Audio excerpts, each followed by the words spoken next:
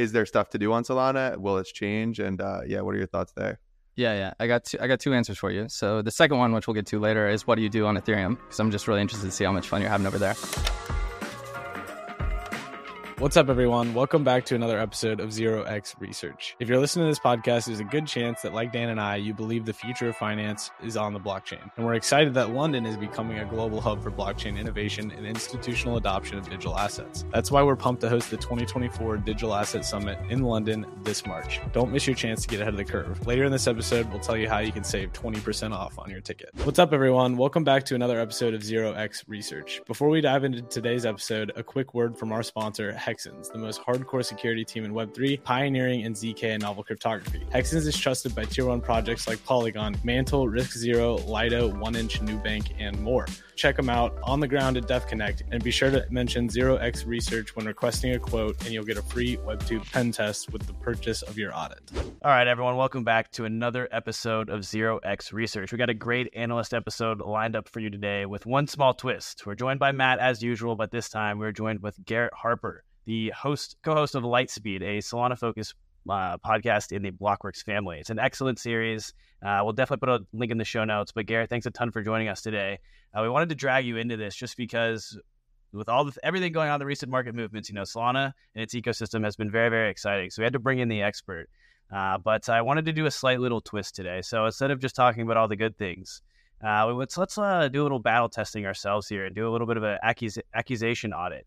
Sam, Matt, and I will kind of throw out a somewhat random accusation about the quality of Solana in some way, shape, or form, and want to hear your defense to this piece. So I'll go first here, which is a little bit uncharacteristic for me, is focusing a little bit on the NFT ecosystem. But Metaplex controls about 99% of Solana NFTs, and I want to get your take on why that's the case, first of all, to get a little bit of background on it, and what the negative implications are for that, and if it really is going to continue to kind of plague or impact the Solana NFT ecosystem going forward. Yeah, it's a good question, and I'm happy to be here. Actually, my first two podcasts I ever did were with you three on Empire, so I'm pumped to be back. Also, I used to produce this show, so it's kind of fun to be on it now. All right, accusation audit for Solana. Can I recruit Mert real quick? Because I know he'd absolutely destroy you guys. Okay, so Metaplex. The thing is with Metaplex, essentially it's a program on Solana that 99% of NFTs go through. So on Solana, they separate state and programs. It's really easy to use programs, which is really cool, but it often means that you have concentration and kind of centralization around one program in some ways. That wouldn't really be a big deal, except that Metaplex is the sole party that controls this program right now. And it's like, okay, well, why does this matter? Well, back in, I think it was May this year, they're actually going to implement new fees on like protocol transfers and updates, but there's some NFTs, for example, that updated like daily or hourly based on the weather, et cetera. And people are going to be like, this isn't feasible anymore with my NFTs. So essentially, you don't want to have centralized control around these NFTs. Thing is, interfaces will be coming to Solana soon.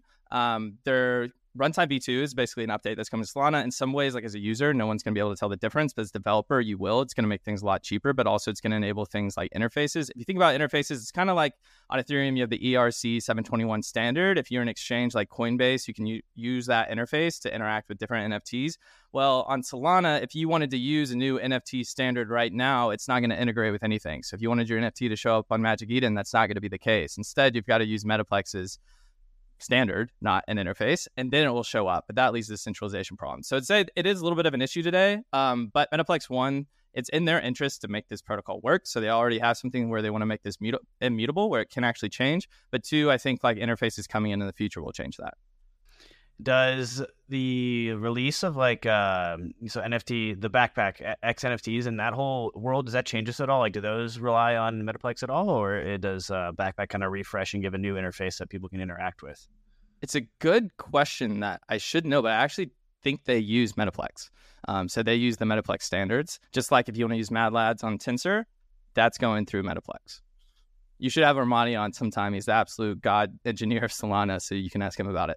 Perfect. I love that. And so in sticking with the NFT markets here for a second, on Ethereum, they're largely denominated in ETH, the asset, right? And, I think ETH maxis would tell you that's because ETH is such a ultrasound money and it's such a great asset. But is the same thing true for Solana? Like, are all the assets, NFTs denominated in ETH in Sol as far as prices go? Yeah.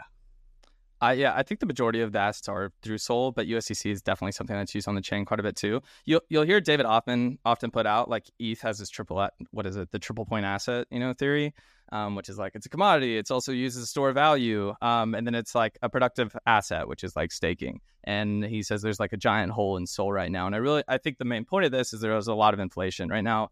And there's not a lot of fees, right? One of the key things about Solana is that there is low fees. Everything's about low latency, high throughput, and low fees right now. And to make up for that, you're going to have a lot of high volume. I think it's a little bit unfair, though, to look at like what's going on at the chain today and not what's going to be in the future, right? It operates more like a startup in a mindset of abundance than something of scarcity, which is ETH. And I think both of those are great, but they're coming about it in different ways. And that's why a lot of people say that Solana will likely be the consumer chain, or at least support a lot of these consumer applications.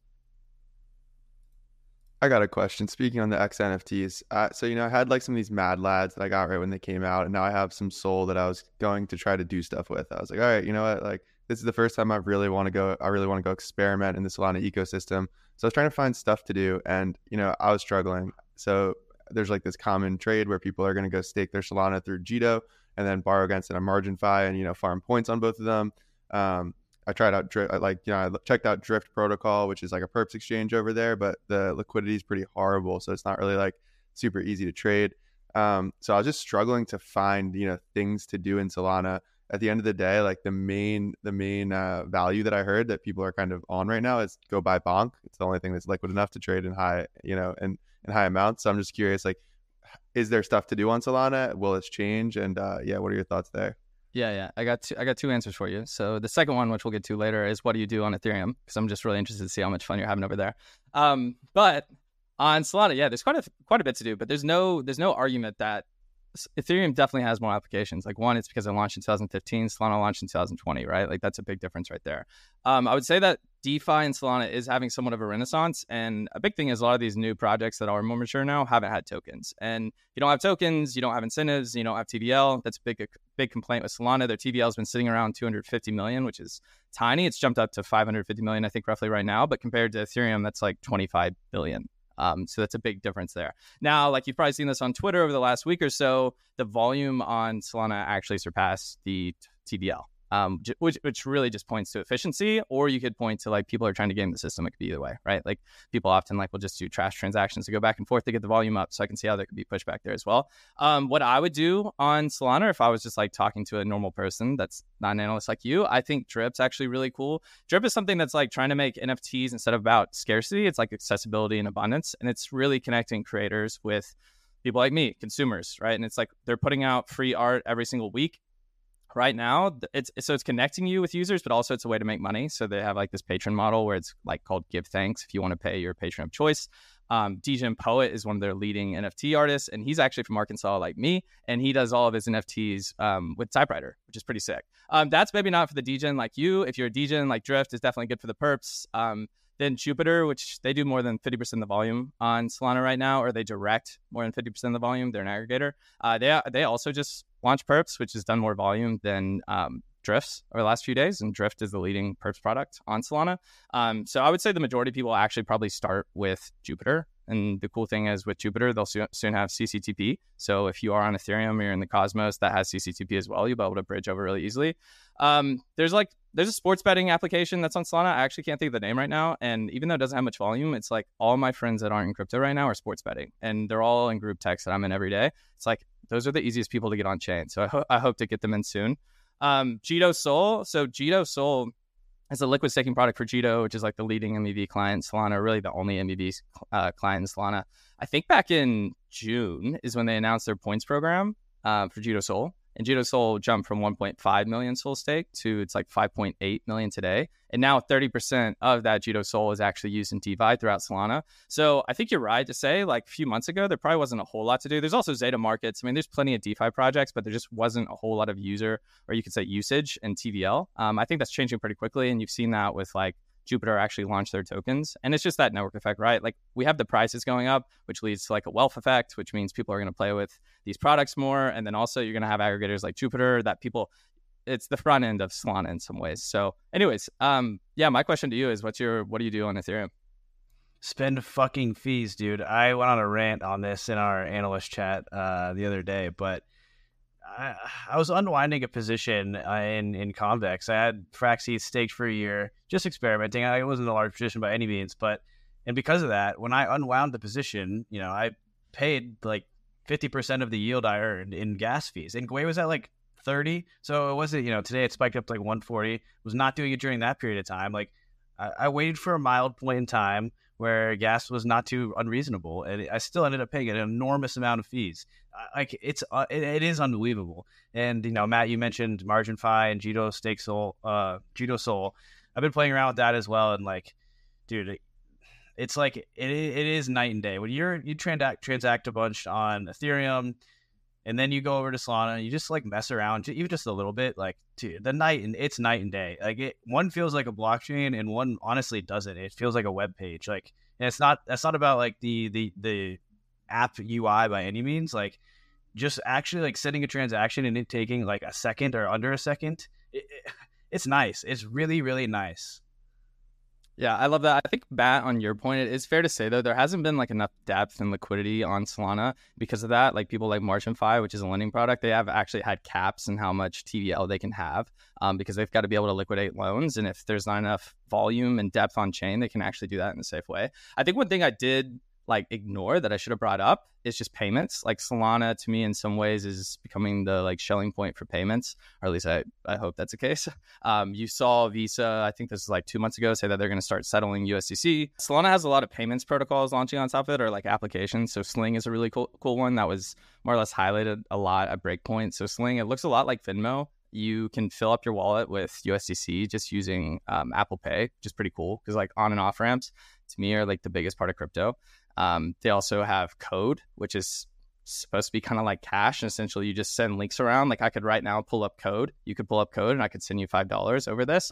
So payments, I just think the low latency and the high throughput of Solana and also the composability make it like a Schelling point for payments. So like, Matt, you wouldn't really want to play with payments on chain. Like, what are you going to do? But like the average person uses payments every day. So hopefully that we get a real world use case, not just degens like you guys that are using crypto. And that's going to be the base for Solana.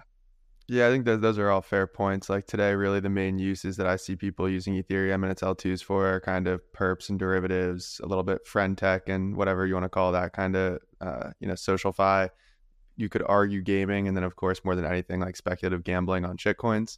So like while Solana doesn't really, have as much ability for those actions yet, I guess you could totally argue and probably completely fairly that that's not going to be what scales this to 1 billion users. So it doesn't really matter at the end of the day that Solana doesn't have these kind of crappy use cases. And also I think it's interesting to think about like all those different points you were talking about, like Margin Fi points and Jito points. When those airdrops do come out, that's like a shit ton of liquidity that just automatically gets injected into the Solana ecosystem. Jito could come out at $1 billion FDV potentially. Whatever, I don't want to speculate on that, but at a very high FDV, and that's just brand new TVL in the Solana that didn't exist the day before.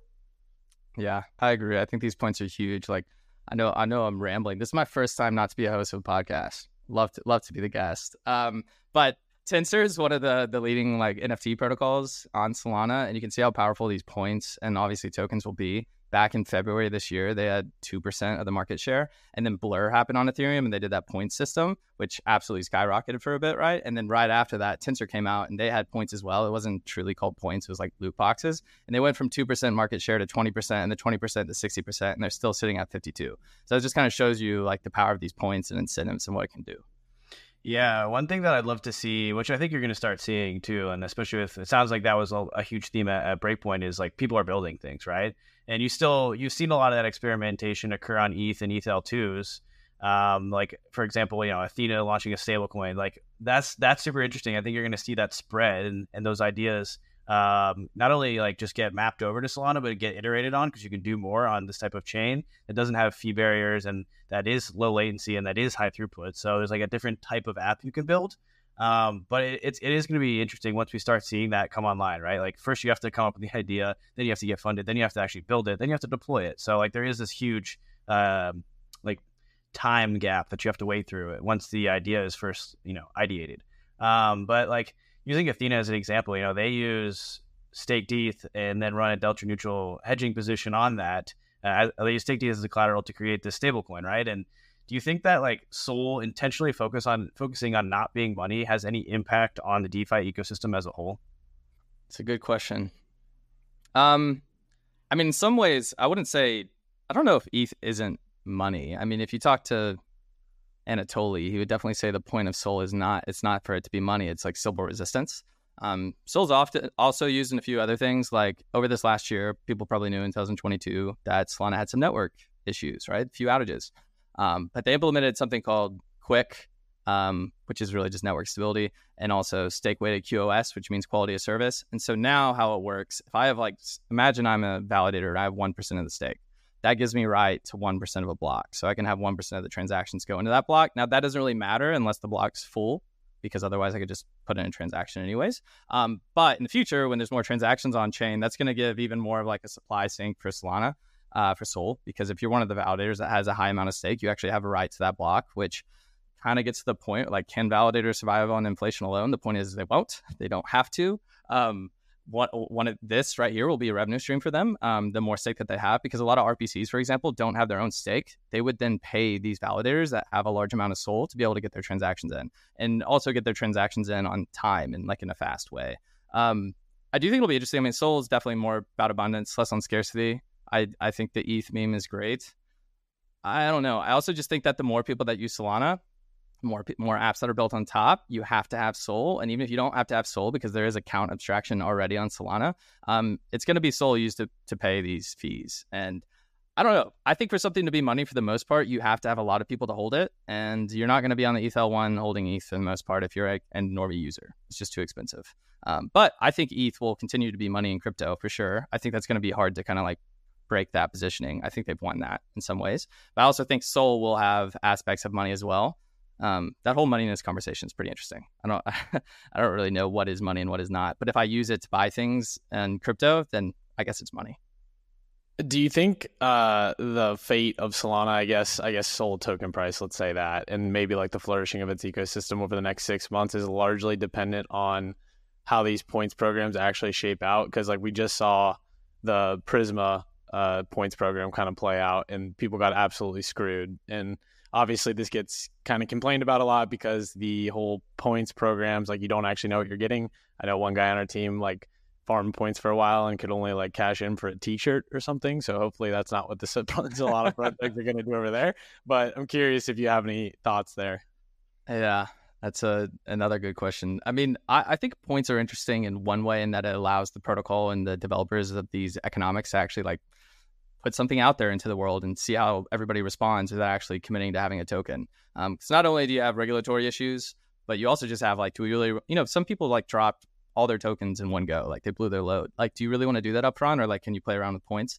The other thing is, like you said, it really can mislead people as well. So I don't know. I think there's pros and cons of points. I do think like these token drops and how Jupiter does with theirs.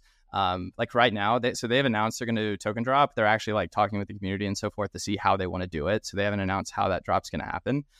It is good for these projects now. I think that they already saw the high FTVs happen in Solana like before FTX and how badly that went. And then also some of the airdrops have happened in Ethereum. So you can kind of learn like what is the good way to do that. And that you could compare that to even like Solana doesn't have some of the same tech debt as Ethereum because they saw Ethereum for a few years. I think like the bigger thing for Solana in the long term, at least, will just be like Fired Answer is a big one. We don't have to go into that yet, but like, Ethereum had EIP 1559, and that's what the whole community kind of got around. And same with like proof of stake. And like the equivalent in some ways is Fired Answer, which essentially is just a new client that's supposed to be like 10 times more performant for Solana. And right now it's one of those things, like it's like pre-token is sometimes better than having a token. It's like pre-revenue is better than having revenue. Because if Fired Answer just continued to get delayed, for example, that could be a big problem. Also, like, if you're introducing a new client that's written a new language, it can be really hard to actually read for most people. Like, it's an esoteric code base. And that maybe then starts the fragility of the network over, because it's not hardened, right? Like, if you release Fired Answer, it could have a bug in it, right? And if everybody switches over to it, that's an issue. So I think Fired Answer right now is probably the biggest thing for Solana on like a 2-year timeline, because as of now, Fired Answer is supposed to go live on testnet in the second half of 2024. If that gets delayed by like 2 years, like Ethereum with POS for like 5 years, or whatever it was, that's not going to be good. Comparing Fired Answer to 1559 might be like a bit of a reach. I think 1559 made Ethereum go from more or less unusable for a general user to something that, I don't know if people here remember, but you could wait 10, 20, 30 minutes for a transaction to go through. And and you had no idea what gas fee you should set. So 1559 really did make Ethereum like was 0 to 1 moment for Ethereum. But I see what you're saying as far as Fire Dancer will make Solana a lot better, and I'm excited to see that. I agree. My one like pushback, even though this is not what the Solana community will choose to do, I don't think, is like all the numbers that you see with Fire Dancer run on like today's commodity hardware, like what Solana validators are running. So technically, if it's 10 times more performant, you could really just lower the resource requirements for a Solana validator. And that would make it more approachable and accessible and democratized according to everyone at Ethereum. Are they going to do that? I don't think so. Instead, it's going to be like people switch to Fire Dancer and you'll have 10 times faster speed and throughput. And then it's like, what can we support with this? But if they really wanted to say like, okay, we can actually just make our validator requirement lower, then similar to you said, it makes it more usable. That EIP 1559 made Ethereum more usable for the average user. Well, this would make Solana more usable for the average validator or node operator. I got another question for you here. What do you think about people's claim that the supply overhang from the FTX estate and Alameda estate is just too much to overcome because there's been 24 million souls sent to centralized exchanges? Do you think that's a legitimate headwind, or are you not concerned? It's a meme. No, it's a short-term issue for sure. Solana's whole thing like used to be like we're chewing glass, right? Which like it was like people respected that term, and that it meant that if you're a developer on Solana, you're like working through all this hard like code base and there's no real frameworks, et cetera, that were built out. But then they actually got like kicked in the teeth when the FTX imploded, and so they were 100% chewing glass. But I think the community's come out stronger than that, and like now that you just have these FTX cells, to me in the short term for sure, it's going to be some pressure on the price, but it's a really good thing. Like I heard Chris Berniski talking about back before FTX imploded that he didn't want to get in the Solana ecosystem purely because he saw it as like a VC chain. But after FTX and this estate sale, like that narrative, it's already kind of gone away. But that narrative will definitely go away because if anything is taking that VC or trader stake and is going to distribute it to more people. Now, who knows? Maybe it goes to one more VC. I don't think that's going to be the case. So I actually think in some ways, long term, this is really positive for the network because if Solana was always the VC chain, like I wouldn't care about it. And I don't think a lot of other people would. What's up, everyone? As we explore today's blockchain landscape, let's take a moment to recognize Hexens, the premier cybersecurity provider in Web3. Hexens is trusted by tier 1 projects like Polygon, including a security review of the new Polygon ZK EVM, Mantle, RiskZero, Lido, 1inch, Nubank, and more. Get a deep dive into your technology stack with the most comprehensive analysis in cybersecurity consulting. With over $55 billion secured, they cover everything from smart contracts to blockchain to Web2 pen tests. There has been nearly $7 billion of total value hacked in crypto's nascent history, so it's safe to say that your team has a lot on the line. Don't skip out, take your security seriously, and choose Hexens. Don't forget to mention 0x Research for a free Web2 pen test with your partnership, and you can reach out to Hexens at hexens.io or find them on the ground at DevConnect. Without further ado, let's get back to today's episode. I don't want to name names here, but I have a real complaint about Solana. Protocol documentation is so bad. One thing that Ethereum projects have, like, it took a while, but they figured it out now. What they got, docs are good in ETHLand. Let me tell you that. Like, when you can open a tab and there's a contract list of every relevant contract for this protocol, that's beautiful. And that definitely took a while to get to. And there's one thing I heard from people that were at Breakpoint, so let me know if you disagree with this, but it sounds like a lot of the developer community of these new protocols I was mentioning earlier is people that have like really never interacted with ETH or Bitcoin before. Like this is like a new wave of developers coming in. And so that concerns me about doc quality, because if you're used to digging around DeFi applications on Ethereum or the L2s and so forth, then you know the pains of like having good docs and having bad docs. And this makes a world of difference, especially for people that are trying to learn about a protocol. So that is a legitimate complaint that I have, is some major protocols in Solana have a really, really pitiful docs, to be honest. Very, very good and like legit complaint. I think that's probably gotten a little bit better over the last year. Armani, for example, he's been huge on top of this, like trying to establish frameworks and like documentation. But now you've even seen like Mert from Helios, who's my co-host on Lightspeed. Like he's really big behind this. I know you've read like some of the blogs from the Helios website. You do a great job. Yeah. Yeah. But we definitely need like more researchers in the space that are writing this out, and also developers just for the documentation. Like John Charb came on our show. He's like, when I came to crypto, there was no way I wasn't going to Ethereum, because like I'm intellectually curious and where could I actually read stuff and learn? That was Ethereum. Like Solana didn't have that.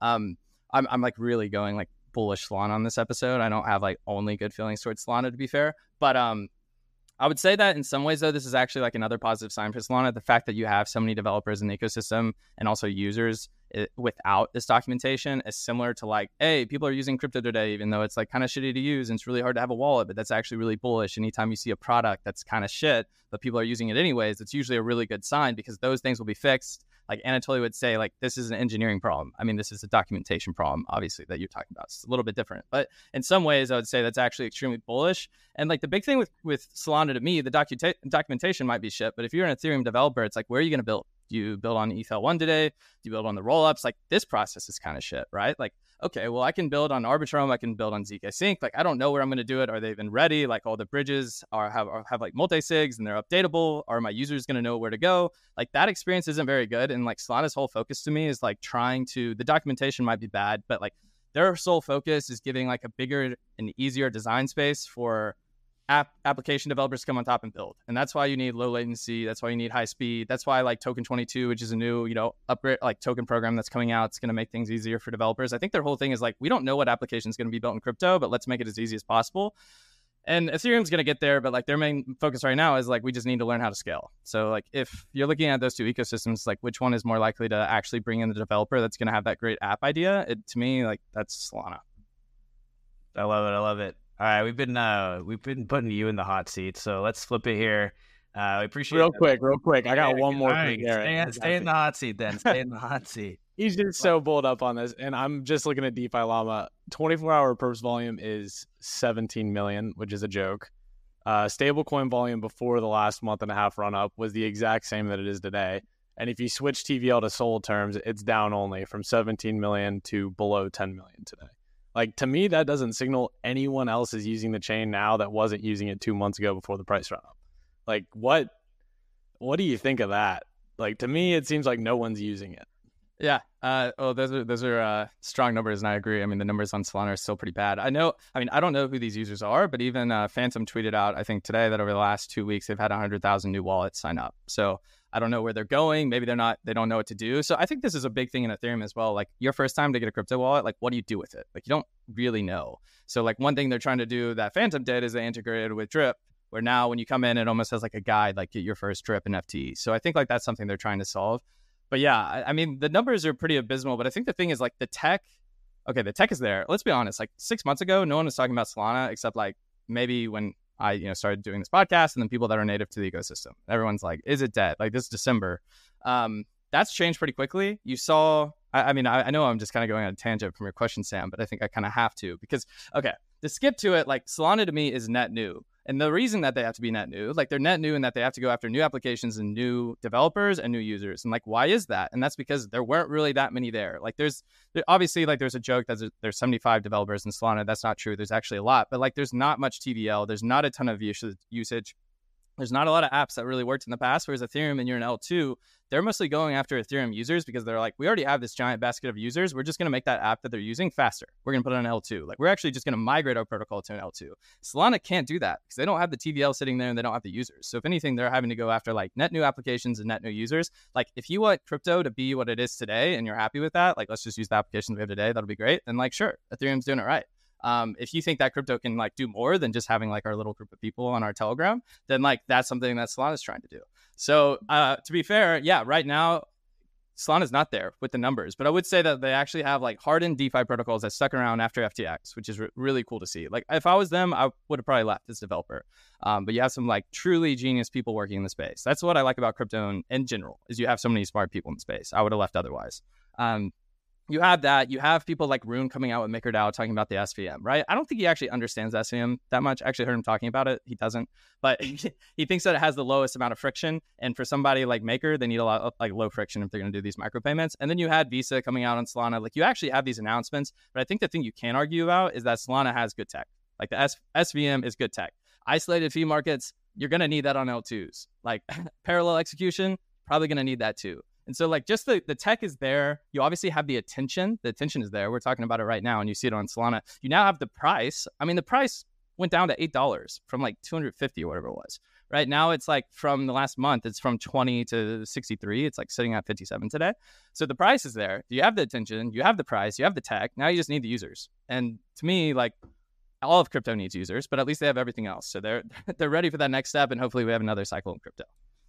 Yeah, that's why I'm super excited about the next 6 months, because you have that time lag of like creating these new protocols, and I think I feels like we're getting it there. So this last segment has really made us sound like the other three of us really sound like ETH maxis, which is really not true, ironically, but it was a bit for show, just for the sake of hashing out some of these really interesting topics about Solana, because I think that like there's a lot of reason to talk about these. I especially when price starts going up, Twitter just gets almost unbearable, to be honest, and with all the amount of noise going on. So it was fun to kind of just jam on a couple of these ideas with you. But like I said, we had you in the hot seat for the last 30 minutes. So let's flip the roles here, and I'll give you the floor to put someone in the hot seat or the cool throne, whichever one you prefer today. Okay. I already talked about Jupiter some because they were going to be my cool throne. So I will do a hot seat to continue on this Ethereum theme. And I'm also a big fan of Ethereum, by the way, like you said with Dan. But I'm Team Solana right now. So I think that Ethereum L2 frameworks are highly overrated, and there's going to be a massive competition, even though right now everyone's like kumbaya. So you have like a lot of podcasts where like Arbitrum and Optimism will go on at the same time. Like that's really great. It's also great to have a meme that they're like working together, and this is going to be amazing.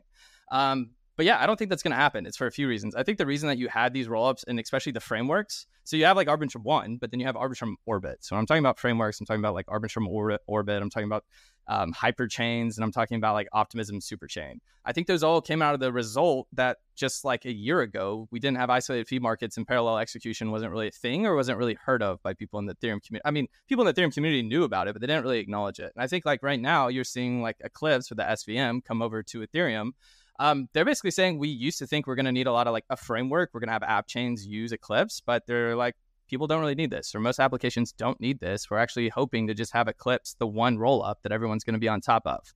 I also think that like these L2 tokens through these frameworks aren't going to do very well. And the reason for that is the more competition that you have, which is assuming that these frameworks all, live a great life together and, don't have great competition, is that it's going to commoditize them. And if you're Ethereum, that's great. Like ETH is going to be used throughout these ecosystems. So ETH as an asset is going to do wonderful, but it's this whole concept of like commoditize your complement, which is a really dumb like example. But if you're a hot dog, you're not competing with hamburgers, you're competing with the bun for the hot dog. You want that bun to be as cheap as possible. So everyone, if they only have $10 in their pocket, they'll spend it all on the dog.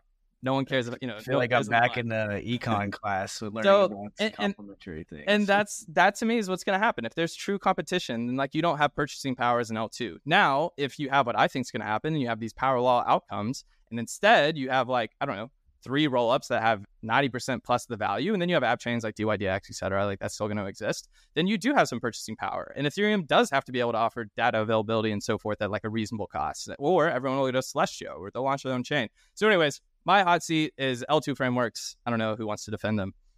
I'll argue your point of that, parallel execution makes L2s dumb, because at the end of the day, sharding, like Ethereum's original scaling roadmap, was pretty similar to parallel execution as far as, you have different shards that are in parallel executing different transactions. And the reason that, Ethereum developers decided to go a different route was because it forfeited composability or synchronous composability between, different shards.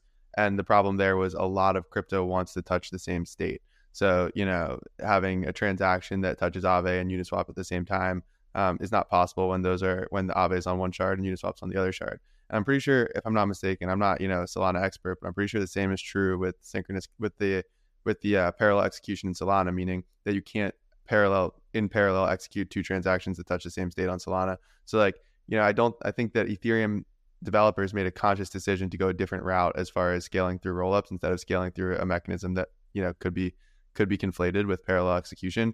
So I'm not sure that that's a completely fair argument. Additionally, I think that today the rollups we see are 100% competing, right? Like I do think that we're in this very competitive market. The ZK rollups haven't really even come to fruition yet. So I think that this kind of like biz dev grant program knife fight is only going to heat up more and more. And you brought up a good point maybe 5 or 6 minutes ago about how if you're a developer looking to build, a product in the EVM, how do you even choose where to go? And that's the answer is who's going to give you the most money, which biz dev program, which biz dev team or grants program is going to throw you the most money to come build there.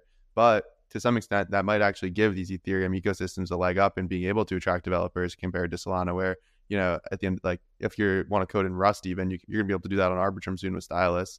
So I don't know. I think that, we see a more competitive landscape of trying to get app developers to come build there, especially in a bull market when these treasuries become worth even more money. And I feel like these, Ethereum L2s are going to have a leg up on Solana. Yeah, I'm definitely really excited about the idea of like one single shard, baby. I mean, I love isolated fee markets. I think they're genius. Parallel execution is how the world works, and there's no reason blockchain shouldn't be on the same wavelength there. And Matt, to your point, you don't lose atomicity with parallelization, but like if there were, you just have to literally execute transactions that touch the same state. They can still happen within the same block, but they can still be conditional, right? You can only execute if a certain other need, but they just can't. They just have to be literally executed within the same thread. So you still get atomicity and atomic transactions. It's just those particular transactions need to be on the same thread in a certain order. And so that's why I'm glad you mentioned Eclipse, Garrett, just because that's going to be the proof case here. Like, right today, the users today are on Ethereum mainnet for whatever reason. And putting a parallel execution environment on top of that is really, really exciting, especially when you pair it with Celestia DA. Like, it should be cheap still, assuming, Celestia lives up to the hype and provides cheap DA. And then you have the transaction throughput from the SVM, and you have the settlement and liquidity from Ethereum mainnet. So we've talked about it a lot, so I don't want to keep harping on it on this podcast, but Eclipse is going to be a really, really exciting venture, because you'd have to imagine that if you're building an app on Solana today, like, you've at least had the conversation of, hey, do we deploy on Eclipse? Like, does that make sense for us?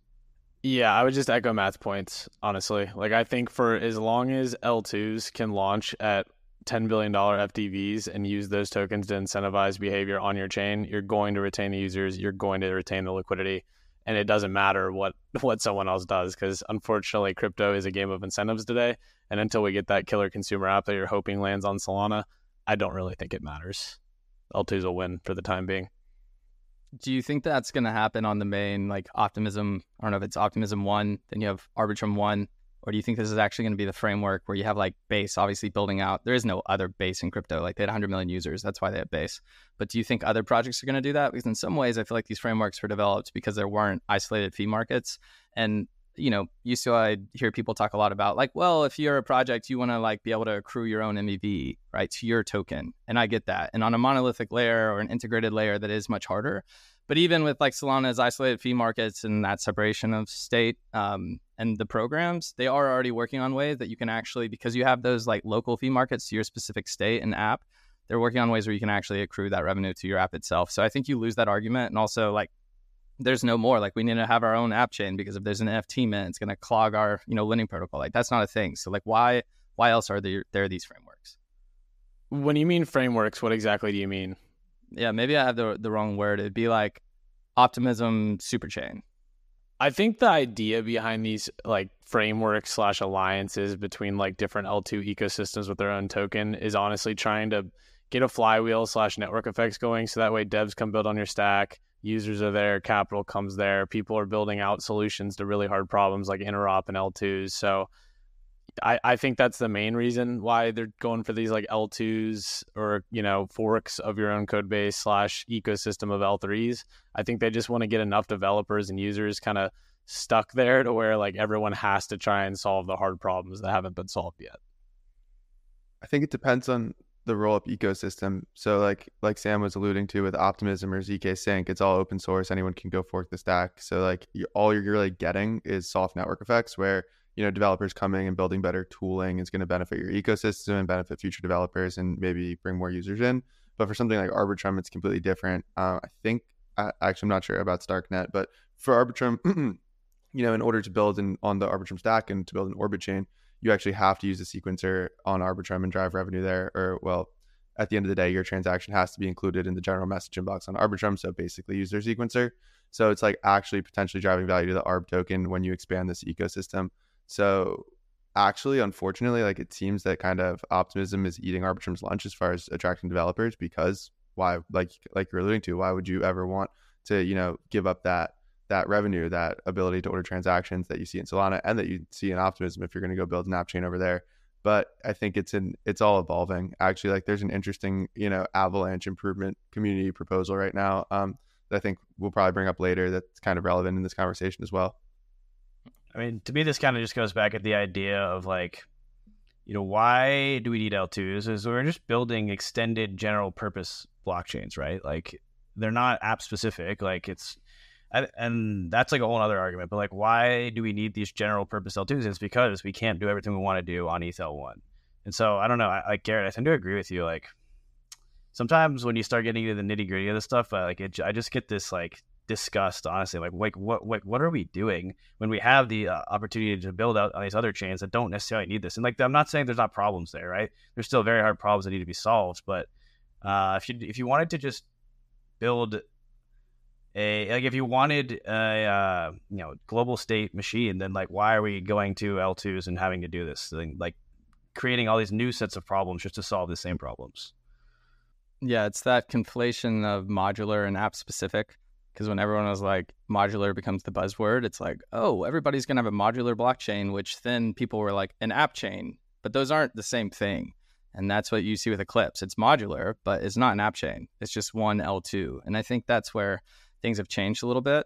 And I think it's interesting, too, that a longer bear market actually, I think, benefits Ethereum. Because right now there's so many complications on, to me, at least on Ethereum's roadmap, and like shared sequencers and these centralized contracts that we have, or I should say with multi-sigs that are on there. Just like L2s have training wheels on right now, right? Like they're not completely ready to scale. You don't really have like the law of chains on optimism figured out. Like all this interoperability is not solved yet. And like the end, like, yeah, it'll probably be solved. But similar to Vitalik's endgame that I think he wrote in December 2022, maybe, he talked about like the end of the day, Solana and Ethereum are going to be pretty similar in the sense that you're going to have like big, beefy builders. And then like hopefully users at the end can just verify the chain, right? Like they're going to have light resources to be able to verify the chain. Solana can't do that yet.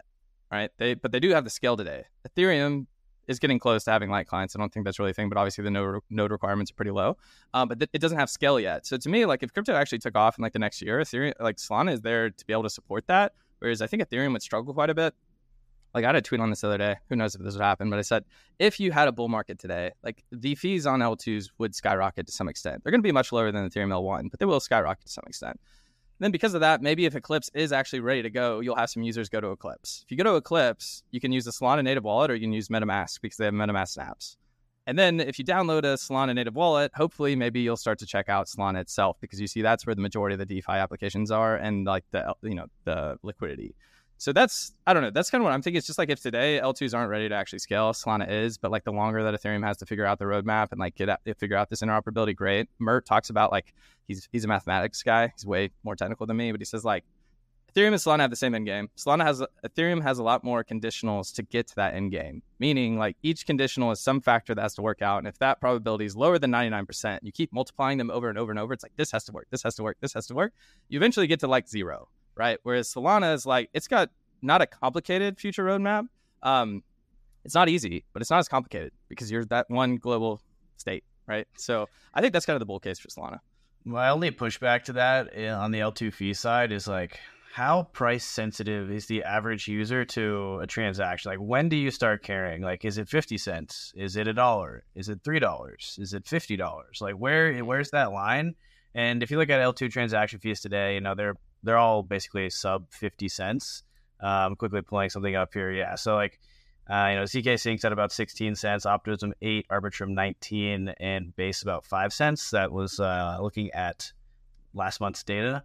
And, like if those doubled, do you lose any transaction activity? Like I tend to think no.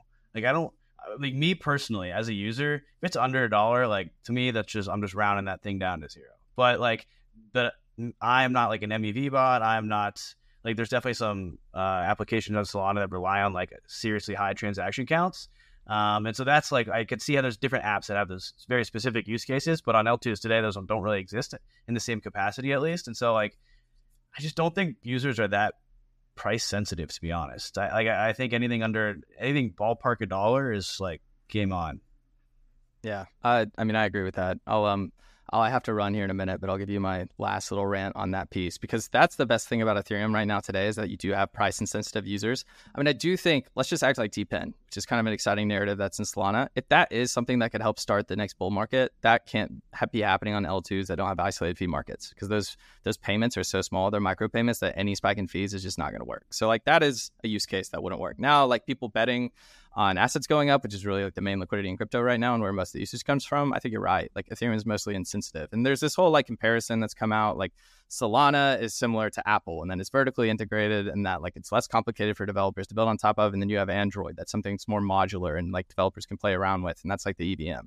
I agree, like that's a cool analogy, but where it falls apart is that Apple is the one with price insensitive users, which is really what Ethereum has, right? Like you want to have Apple's users to like buy your products, you want to market to those users because they're LTV. They spend so much more money than the average customer. And that's what's happening with Ethereum customers today. Solana doesn't have that. The people on Solana, they say Solana's for the poor. I hate that meme, but that's what they say, right? It's like, to me, actually, like the more interesting thing in the future is maybe similar, and this goes into the whole inflation debate. Like you're going to have a lot of revenue there, probably come through advertising. Like you're going to have these applications that come on board and they just use Solana as a back end for payments, et cetera. And maybe some of that like advertising fee somehow gets paid to these people running nodes and validators, because you may never have these validators that can be profitable alone from just inflation, for example. I don't know, but that's definitely a use case. But like you could have obviously like Circle, they have a business built on top. You could also have people that are smaller, that are consumer applications, and they either have subscription fees or they have advertising, and that's how they profit. I'm kind of making this all up, but that's that's how I actually think something could play out, because that's how it's worked in consumer today and consumer applications. Advertising market's absolutely huge, right? And that doesn't exist in crypto today. But anyways, guys, I've got to run. So thank you for putting up with my rant. This is a lot of fun. Next time I'll come on and be a little bit more participatory and friendly. No, we love it. I appreciate you battling the crap we were throwing at you. That was fun, man. That was fun. Well, we'll have you back on for sure, but thanks a ton, Garrett. And for the listeners, we'll stick around because we are going through some governance updates next. Yes, and follow Lightspeed. Links in the show notes. Gotta get the plug in. Yeah, we love it. We'll put that in the show notes for sure. Peace, Garrett. All right, 0x Research listeners, we're calling on you to join us for the premier institutional crypto conference in Europe's crypto capital, London, this March 2024. You're going to get to hear exclusive insights from industry trailblazers on things like leveraging DeFi protocols for institutional yield, tokenizing real-world assets with instant settlement, navigating the evolving global regulatory landscape, integrating digital assets into banking and payments, or crafting institutional investment mandates with digital assets as the key focus. We'll also be featuring some big keynote speakers, including Melvin Dang, the CEO at QCP Capital, Mark Yusko, the CEO and managing partner of Morgan Creek Capital, and Stani Kluchin, the founder and CEO of Aave Companies. This is not an event you're going to want to miss. Seats are limited, so be sure to register today by hitting the link in the description and using promo code 0x20 to save 20% on your tickets. See you in London, the land of tasty pastries, and be sure to hit up Dan and I for a beer. I guess we can just go into the governance update that I like briefly mentioned 2 seconds ago about Avalanche, which is ACP 13, Avalanche Community Proposal 13. It's kind of a big deal. It's in GitHub. It's, nothing's implemented yet. It's kind of in a discussion type phase. But the idea of ACP 13 is to remove the need to be a validator on Avalanche primary network in order to validate subnet.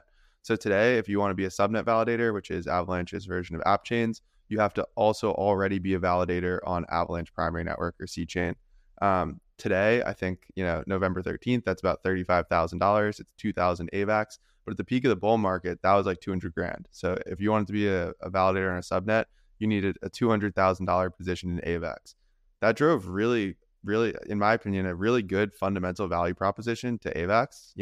Basically, you don't actually need fees. You don't actually need, a lot of the things we're talking about with Solana and Ethereum to be sustainable. All you need is an appetite for subnets. ACP 13 removes this need and removes this value proposition in favor of a little bit of an altered one. So basically, now anyone can go be a validator on a subnet. There is no need to be a validator on Avalanche if ACP 13 gets implemented. However, depending on the amount of usage that subnet gets, it'll have to pay an ongoing fee to Avalanche validators. So, it completely fundamentally changes Avalanche's value proposition, and no one is talking about it. So I think that's pretty cool from my perspective.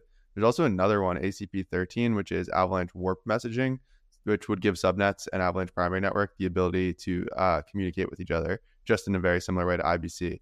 Also, like sleeper fact is that AWM and IBC could one day actually be interoperable with each other and communication standards that work together. So there's actually a lot of cool stuff going on in Avalanche land.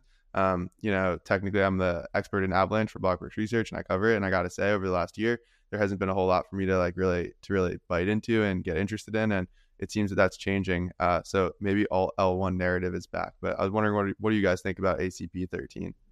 Yeah, it's definitely really cool because there's a couple different ways it's interesting, right? So one is from the actual, just purely from the subnet perspective and like launching your version of an app chain on a subnet. And the other one is Avalanche tokenomics, as you mentioned. So the tokenomics one is interesting, right? Because there's a limited there's a limited total supply of AVAX, which is already pretty interesting for a proof of stake token. Like the Matic token did the same thing.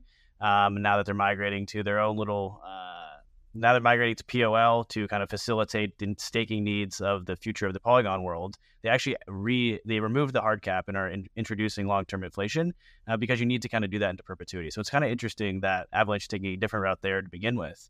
But then if we look at fees, all fee revenue on chain goes to the validators. Like nothing, there is a base fee, but that's not like burned as it is in Ethereum. That is also passed back through to the validators.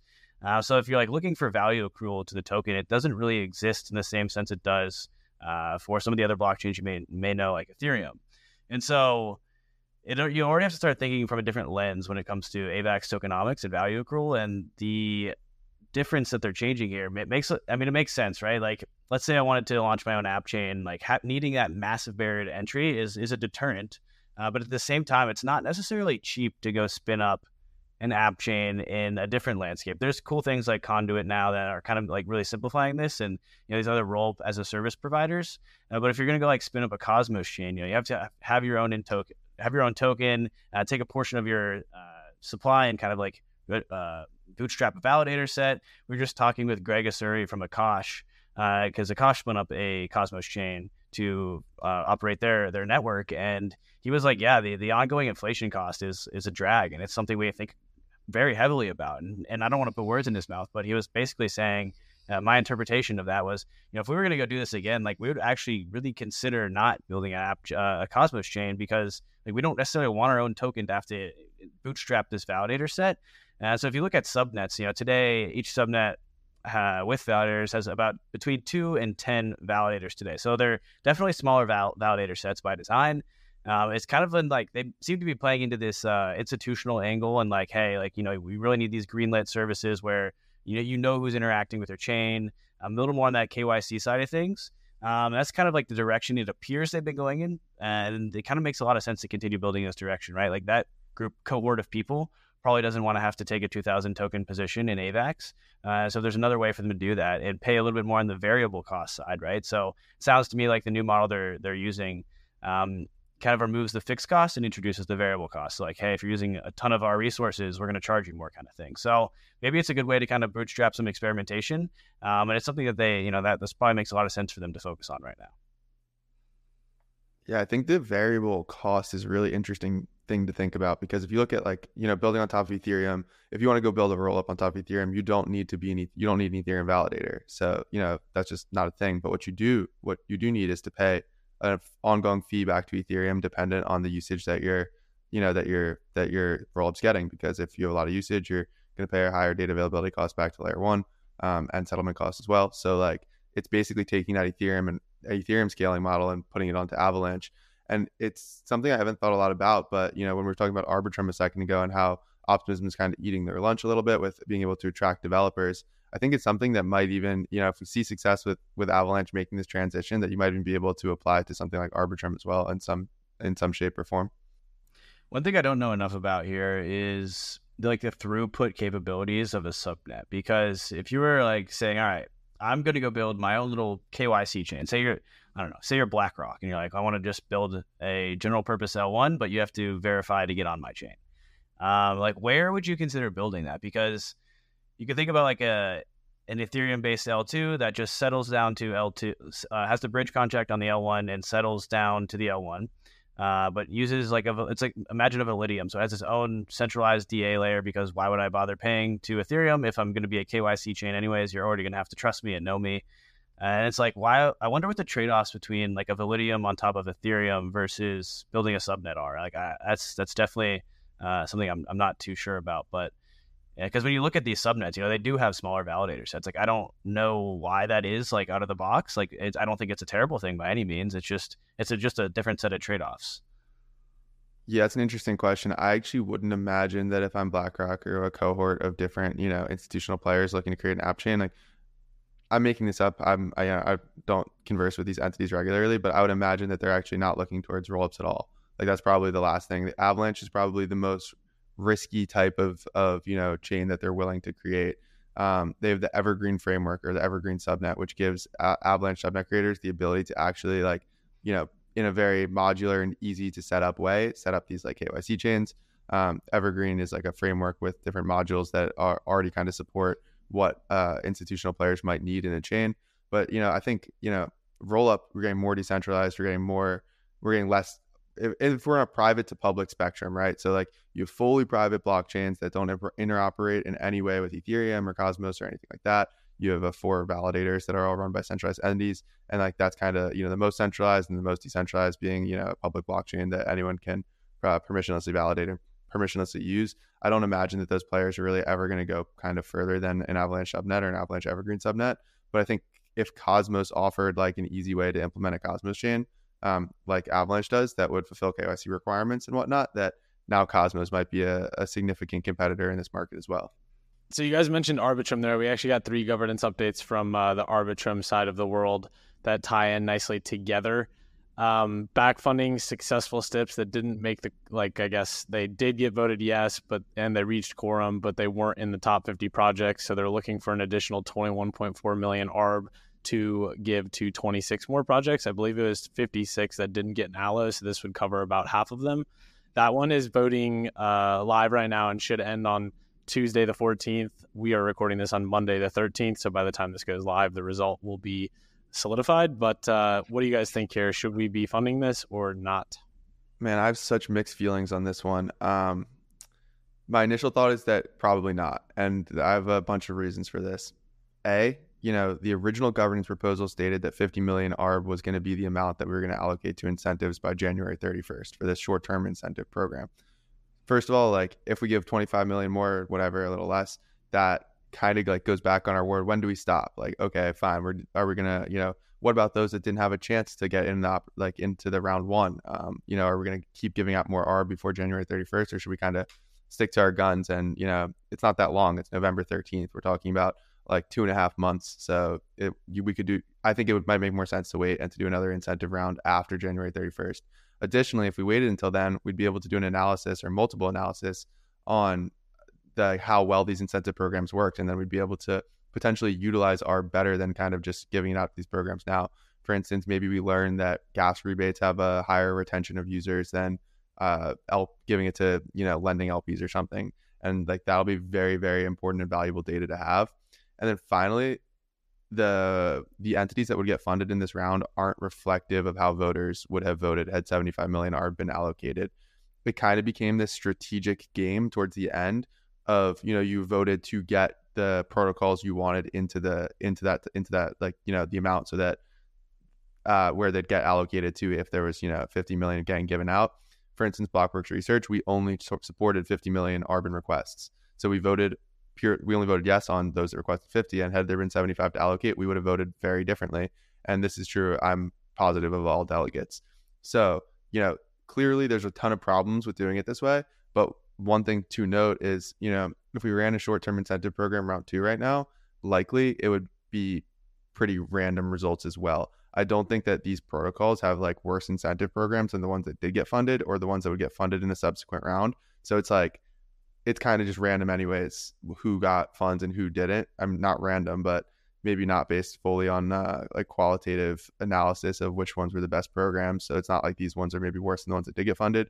So it's really all about like, okay, do we think that we should up it to 75 million because there was so much appetite, because like so many protocols wanted incentives, which I actually think is valid. I think some delegates probably wanted 75 million to start, and that doesn't change now. So, it's a tough one.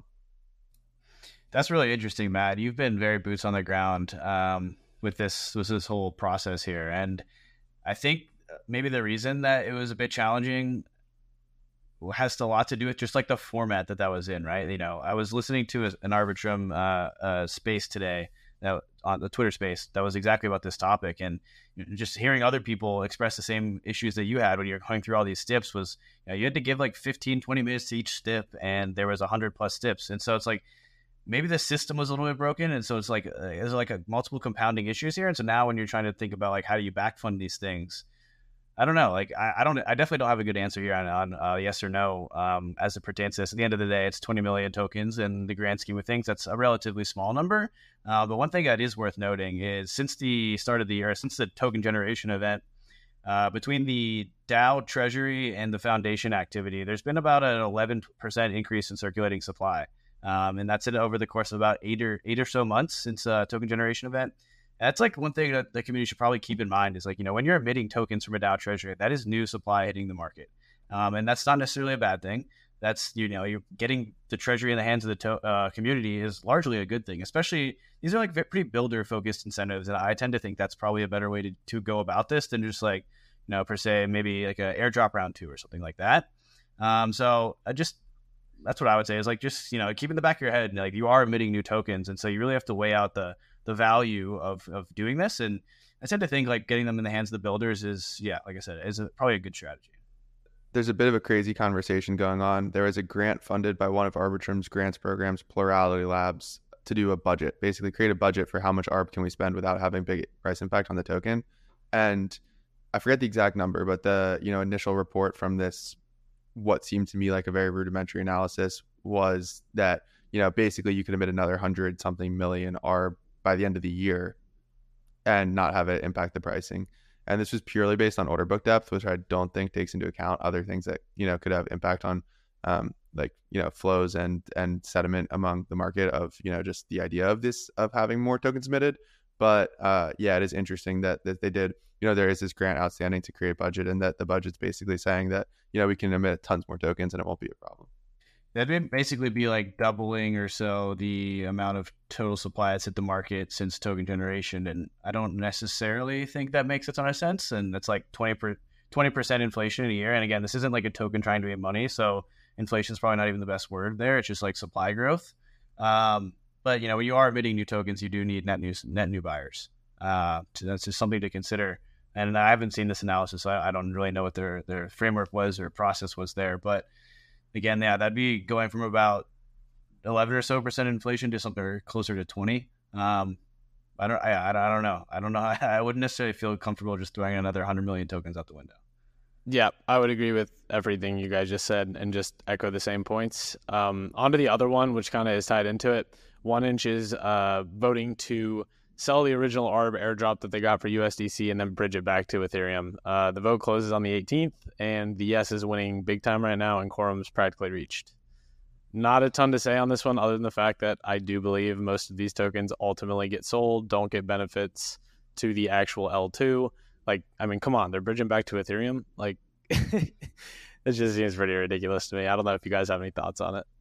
I mean, this is exactly kind of what my point was earlier when I said you have to just like think about the impact that you're creating when you're issuing new tokens, and generally giving them in the hands of the builder seems to be a better way than just like maybe an airdrop, but not if they just turn around and sell them. So I don't know I think they said this can be a manual sell, so I don't know if they'll do some OTC transactions to try to minimize their price impact. Then again, they are a DEX aggregator, so maybe they have their own they use their own routing technology, but like you just got to measure the value of what you're getting in return. And so like, not to go back to the Stips one, but I think it makes sense to like, I don't necessarily think there's a rush here. I would have to like really hear out the argument for why there would need to be a rush to kind of like do this in mass really quickly.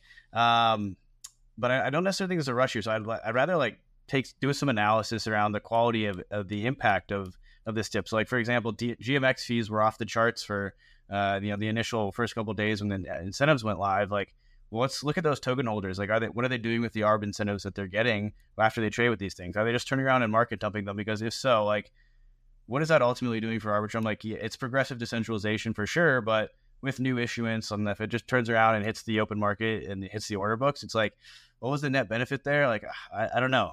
I think you like need to focus on community building and driving long-term staying power, really more so than just like some of these short-term plays. Yeah, I think the key words here are opportunistic capital, like money that's just going to come farm and then leave versus getting sticky liquidity and sticky brain power. I think we actually say it in our Arbitrum Delegate platform, but there are times when incentive programs and liquidity farming can be worthwhile endeavors. But generally speaking, most of the time, at least from my perspective, they're negative EV endeavors. You're spending more value than you're actually getting. So I strongly agree, not a huge fan of incentives in general unless they're really, really well thought out. That said, Arbitrum is kind of, in my opinion, best tech stack of any L2 today, highest TVL. It's, well positioned, but they're having a tough time attracting developers. And I think a lot of very astute people kind of see that, Arbitrum's struggling in some regards. And because of this, it makes sense for the DAO to be taking big swings and swing for the fences and really do things that, are high risk, high potential reward. Incentive programs aren't necessarily what I would look towards for that, but I do think it's important to the DAO do really, try to do things that set it apart from other rollups today before it's too late. Yeah, I totally agree with you there, Matt. The only other thing I'd add is I think there is also real value in building goodwill with some of the builders, right? So going back to the GMX example, they played a very pivotal role in the early days of Arbitrum, and so now that they got a large dip and they're seeing very increased fees because of the increased activity around the ARB incentives that they've gotten that they're utilizing. And it's if you create a comfortable and exciting place for builders to go, then you are going to attract those new wave of builders, and that is definitely going to be a competition between the L2s of who gets the best builders to create the best apps to then attract in the next wave of users. So it does make sense why these incentive programs exist. It's just doing so, increasing the efficiency of them, I think, is ultimately the goal here. Yeah, I think it's going to be a long road until we actually know the optimal way to design a token, use it to incentivize users and stuff. But that's kind of what makes this space so fun right now, is we're all just kind of figuring it out as we go. My internet's pretty shitty and we're running up on an hour and 10 minutes. So I'm going to speed race through these last 3 governance updates, all related to inflation in some way. So that's kind of the theme of today. But Adam is looking to cut the max staking yield from 20% down to 10%. And then we also have, shout out Westy for pointing this one out. He saw a conversation in the Discord, which is also available on GovHub on blockworksresearch.com, little self-plug. But basically, proposal to remove SNX inflation entirely with the current inflation rate at 5% annualized. This mixed with base V3 synthetics deployment could be a pretty large catalyst. And then on top of that, you've got 30 million OP up for grabs with retro PGF round 3. And obviously synthetics is likely to get an allocation. And then we also have reduced inflation in some way, not really reduced, but more relocated for DYDX. Their beta just went live, so you can actually trade on DYDX chain, which is super exciting. Matt, I know you're going to love that. And then they're also migrating incentives from DYDX V3 on StarkX over to DYDX chain by winding down those incentives from epochs 30 to 32, and then of course reallocating them to DYDX chain in hopes of migrating user activity over there. DYDX is the one that stands out to me. I am keeping a very close eye. I think the first trade occurred this morning, so fees should be, technically speaking, going back to validators and DYDX token stakers today. There is a chance that there is zoomy APR on staking DYDX for the first couple of days, first couple of weeks, first couple of months even. So it's something that I'm keeping a close eye. It sucks because I told myself I was going to buy a large spot bag of it kind of to hold forever. I actually there's very few coins that I count on one hand how many coins that I'd actually want long-term exposure to, and DYDX is actually one of them. And I'm kind of, hitting myself as it goes through $3, and I was telling myself that under $2, but you can't win them all. I would keep a close eye on the trading volume. There's a ton of incentives going to traders. There's a ton of new pairs that could get volume, and not a lot of DYDX staked thus far. The only thing I have to add there is, Sam, you just mentioned 3 protocols that are thinking deeply about inflation. So maybe it is a cost after all. But I'll leave you with that. Thanks again for this excellent episode, guys. Be sure to give Garrett a follow on Twitter. We'll put his Twitter in the show notes. Follow Lightspeed. It's an incredible podcast. Again, it has a little bit of a Solana lean, so it's really exciting to kind of get a little bit deeper into the things going on in that ecosystem as well. Thanks again, guys, and we will see you next week. Hey, everyone. Thanks so much for tuning into today's episode. We hope you really enjoyed it. Wanted to take one more moment to remind you guys about our upcoming 2024 Digital Asset Summit in London this March. Seats are limited, so be sure to hit the link in the description and use promo code 0x20 to save 20% off on your ticket. We'll see you in London. Be sure to hit us up if you plan on attending.